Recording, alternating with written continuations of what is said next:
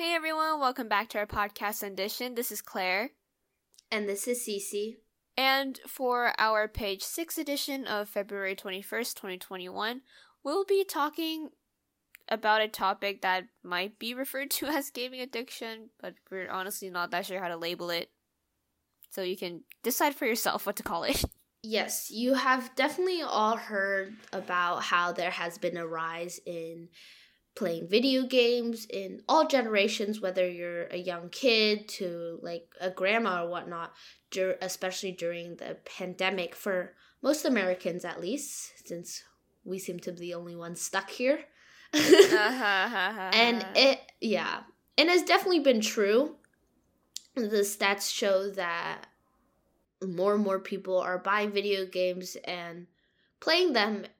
And even before the pandemic, when there has been a rise in playing video games, many people have mentioned about this sort of like gaming addiction, right? Where players would basically just focus on their games and neglect other parts of life, like schoolwork, regular work, friends, family, personal hygiene, and whatnot. And we wanted to delve into like, what is that and what are some misconceptions around it? I think one thing to clear up is the type of video games that they're mentioning, because I know many of us, when we first think of video games, we think of things like, what is there, like Fortnite, Minecraft, like, what is it, like the GTA game? Oh, not exactly sure. Oh yeah, Grand Theft Auto. And older games like there's also stuff like Smash. What else? Animal Crossing. Yeah. But as the video game industry has evolved, there's definitely been different types of games, from most popular ones like Clash of Clans, Heyday, which I do play, are the two I play. And there's other ones like Candy Crush, I'm sure we've all heard of. Oh, for sure. Claire, if you remember correctly, when like 5 years ago, all the rage was Fruit Ninja, Subway Run. Oh yeah. Temple Cut Run. The Rope. Oh yeah, Cut the Rope. Dude, I loved that game. Yeah, and that was certainly fun.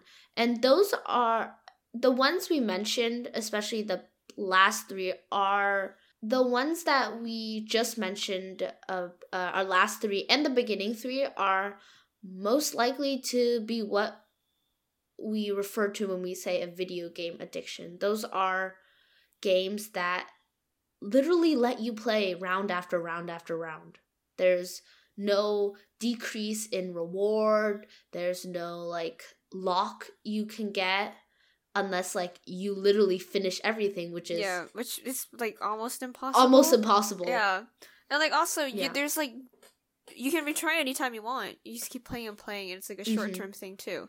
Plus, I'm pretty sure most of those games have like a coin count or something, and as you keep on playing, you get more coins, and you can unlock different characters and things like that, which obviously give you like a little rush every time. Oh my god, look, I got a new character, stuff like that, or like new equipment for Fruit Ninja, right? Different swords and stuff, yeah. Yeah, and what Claire talked about just right now, the rush, is basically what you hear all the time in, say, like health class, right? Whenever we get the happy from winning, that rush we feel is that dopamine, right? The release of this feel-good chemical that tells our body, like, we like this and we want to do it again. And basically, every time we go after the second round, it reinforces it. So the more you do it, the more your body likes it, and the more your body wants it, and then the more you do it, and it just becomes a cycle. And it basically kind of like reinforces the connection between your brain and the thing that it likes, which makes it much harder to quit doing that thing you like, because your brain's already wired to love it, right? Yeah, and this can be applied to, well, this phenomenon, you could say, can be applied to a lot of other addictions, because that's what it is basically based off, right? Once you do it so much that you literally cannot live without it, and it is deteriorating other parts of your life, whether, like we mentioned, like your work, your family, and whatnot.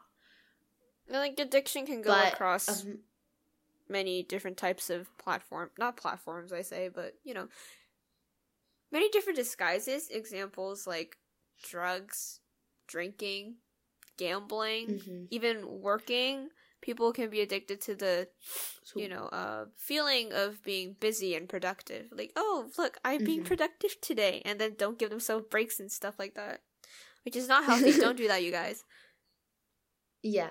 But one thing we want to note is that although video game addiction, or since we're going to call it that right now since we haven't exactly described the nuance of it, is that it's been compared to a gambling addiction, right? The rush of winning is what drives people to video games.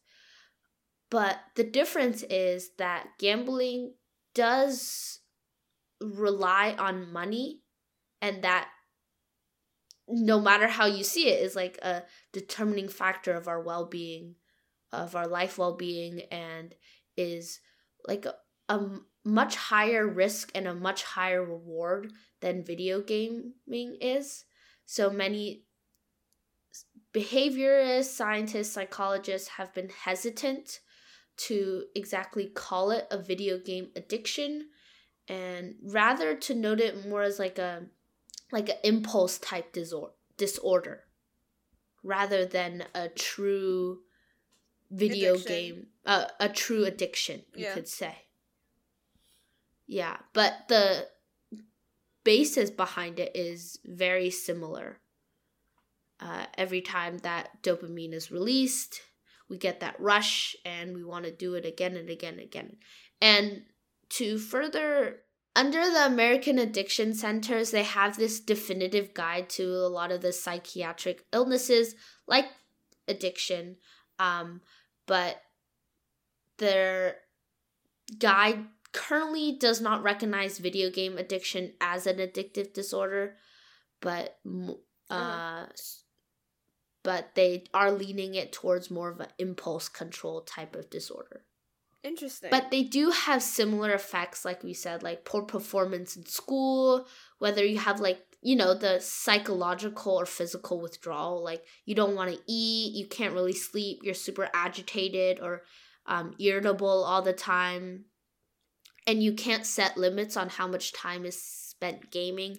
Obviously, we are still kids right now, so do you remember our age when we started playing Temple Run, Claire? Do I remember what age we were? Yeah. I remember around the time, elementary school. Yeah, so when we were playing, what devices were we playing on? Like iPads? iPods? Yeah. Really old generation iPhones. iPods are the old generations. Yeah. But those weren't really ours. Those were our parents. So, when we started, we literally had no control over how much time we spent because our parents would control. I would play on my mom's phone, but that's because only if she wasn't using her phone. Yeah. And if she needed it, I'd have to give it back. It's no, it's and stop playing. Yeah. But nowadays, as we get older and as kids seem to have their own phones at earlier ages, Claire's brother. Yeah, I know. Sorry. I know. Honestly, it's terrifying. And computers too. Everyone needs a computer for school at this point. And there are a whole bunch of online games that people can download onto their computers. So there isn't exactly a way of keeping track, how much time they spend anymore. Yeah. And all this to say, we're not saying that video games are bad, per se. There's definitely been good ones. I mean, the purpose of video games is originally for others to connect. When you're playing, you can meet new people, play with your friends, to focus on cognitive skills. Oh, one thing I forgot to note is one other reason that gambling addiction is not the same as video game addiction, quote addiction, is that gambling for most people often rely on luck. Oh. While video games do rely more on skill, right? You kind of get better at what you're doing. Yeah. To that extent, to some extent at least, right? Yeah. So that's another reason why they are not counting it as an addiction for now. Mm-hmm. But what I was saying before is that we remember when we used to be in elementary school and we played like those typing video games? Yeah. Yes, I loved those games. Oh, like 10 Fast Fingers and stuff. And like them trying to get us to learn how to type and stuff like that. Mm-hmm. And like when I'm on Quizlet and I'm trying to learn words, they literally have video games for us to play to like learn more vocab words and whatnot. And it's a very innovative way for young kids to develop their cognitive skills. And as you get older, you know how you get ads like, oh, play this game to like strengthen your reflexes or whatnot, like play this dictionary or brain game. As you can tell, there are definitely positive sides to video games. Yeah, but I think there's definitely a limit as to how beneficial these games can be. Yes, there is a benefit, but if you end up going onto the game for hours on end every single day, then obviously the benefit has kind of fallen. And you end up addicted? ?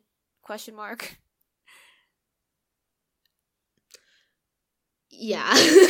Yeah, I guess you could say like it loses its benefits as it goes on. Mm-hmm.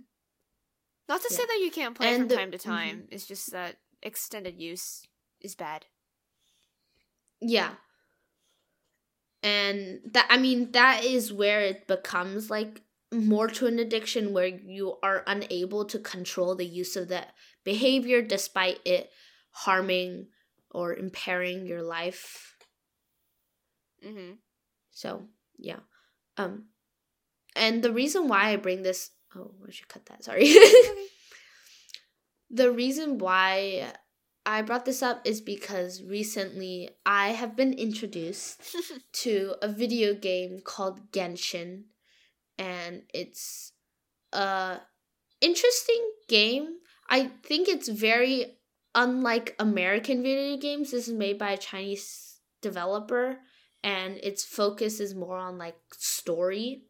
So they have like an overarching story, kind of like you're working towards like a big final reveal. So like Breath of the Wild. So that is Zelda Breath of the Wild. I don't know. Oh, but yeah, I think it's the same trope. Yeah. Oh, okay. So like when I'm playing, I like am actually like very interested in the storyline, and I do want to know what is gonna happen. Okay. I see. Yeah. And so this game is more of a combination of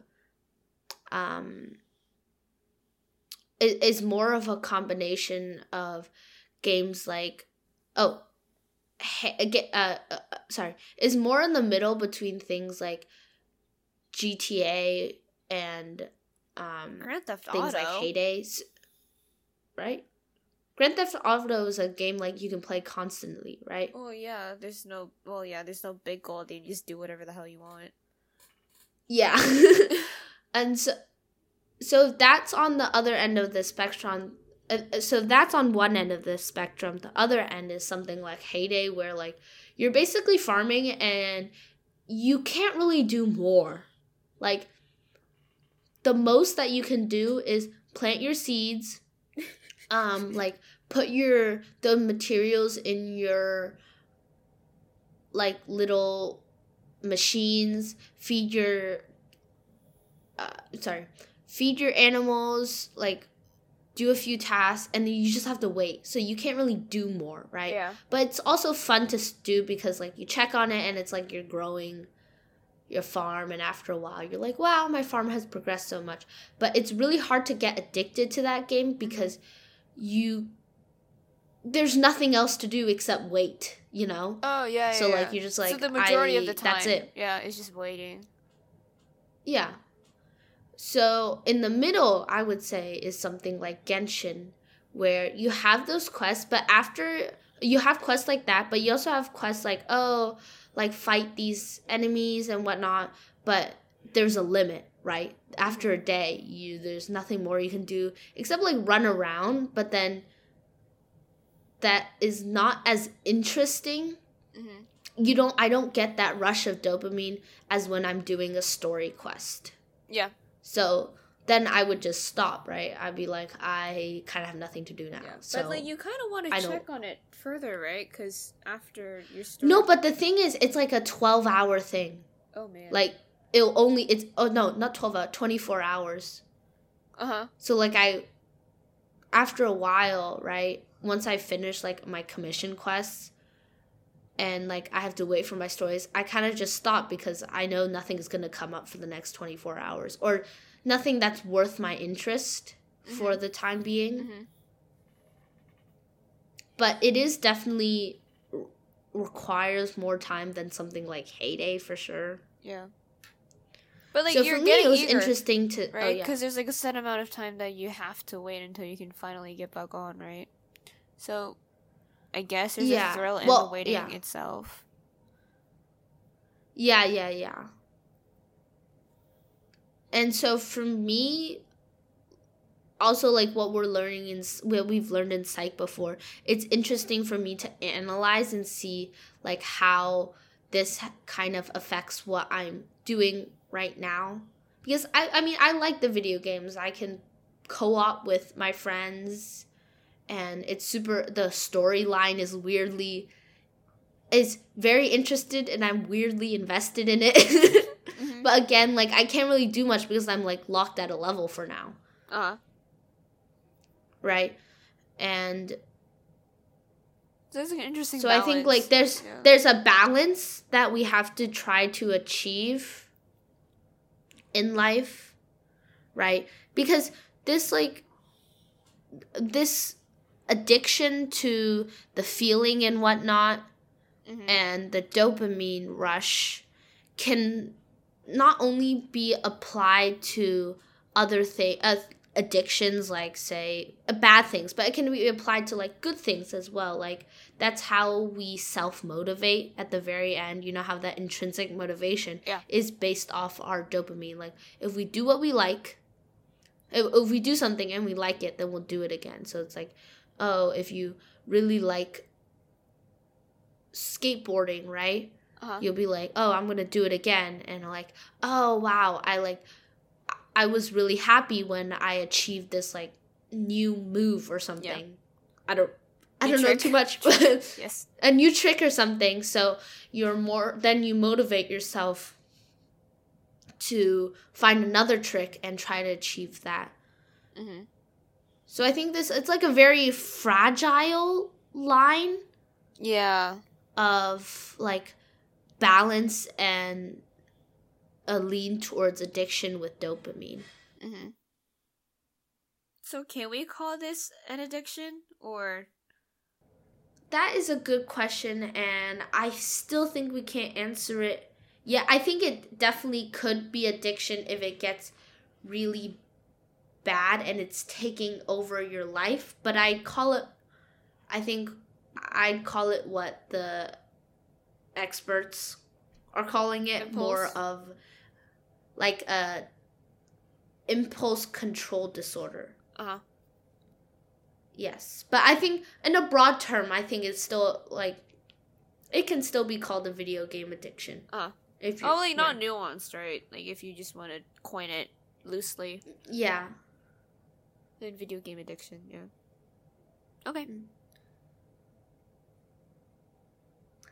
Well, I hope you enjoyed that conversation today. I think it's always interesting for us to bring what we learned in our class and analyze and apply that to our own life, right? Like me with Genshin and Psych. Yeah. So, but before we leave you, we have our little fun thing to do on Sunday. So our fun thing to do on Sunday is to listen to an audiobook. Maybe you can try listening to a new book, or maybe one that you've already read and just want to reread now that you have time during COVID-19, you know? Up to you. Audiobooks are like weirdly fun. I had this phase when I was in DC for a school trip. Yeah. I listened to audiobook 24/7 for some reason. And then when I was seated with people I didn't really like, I just play the audiobook. Oh, wow. Wow, that's It was a very interesting book. It was like, because I got a free trial of Audible. Oh, okay. For some reason. And I listened to a book about like this marketing,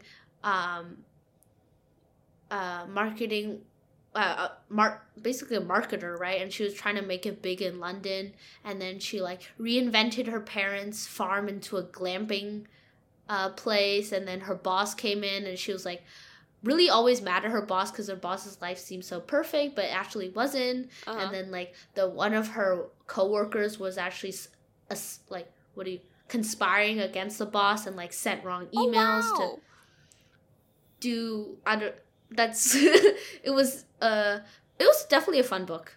But yeah, that's my memory of an audiobook. So yeah, see, it's fun.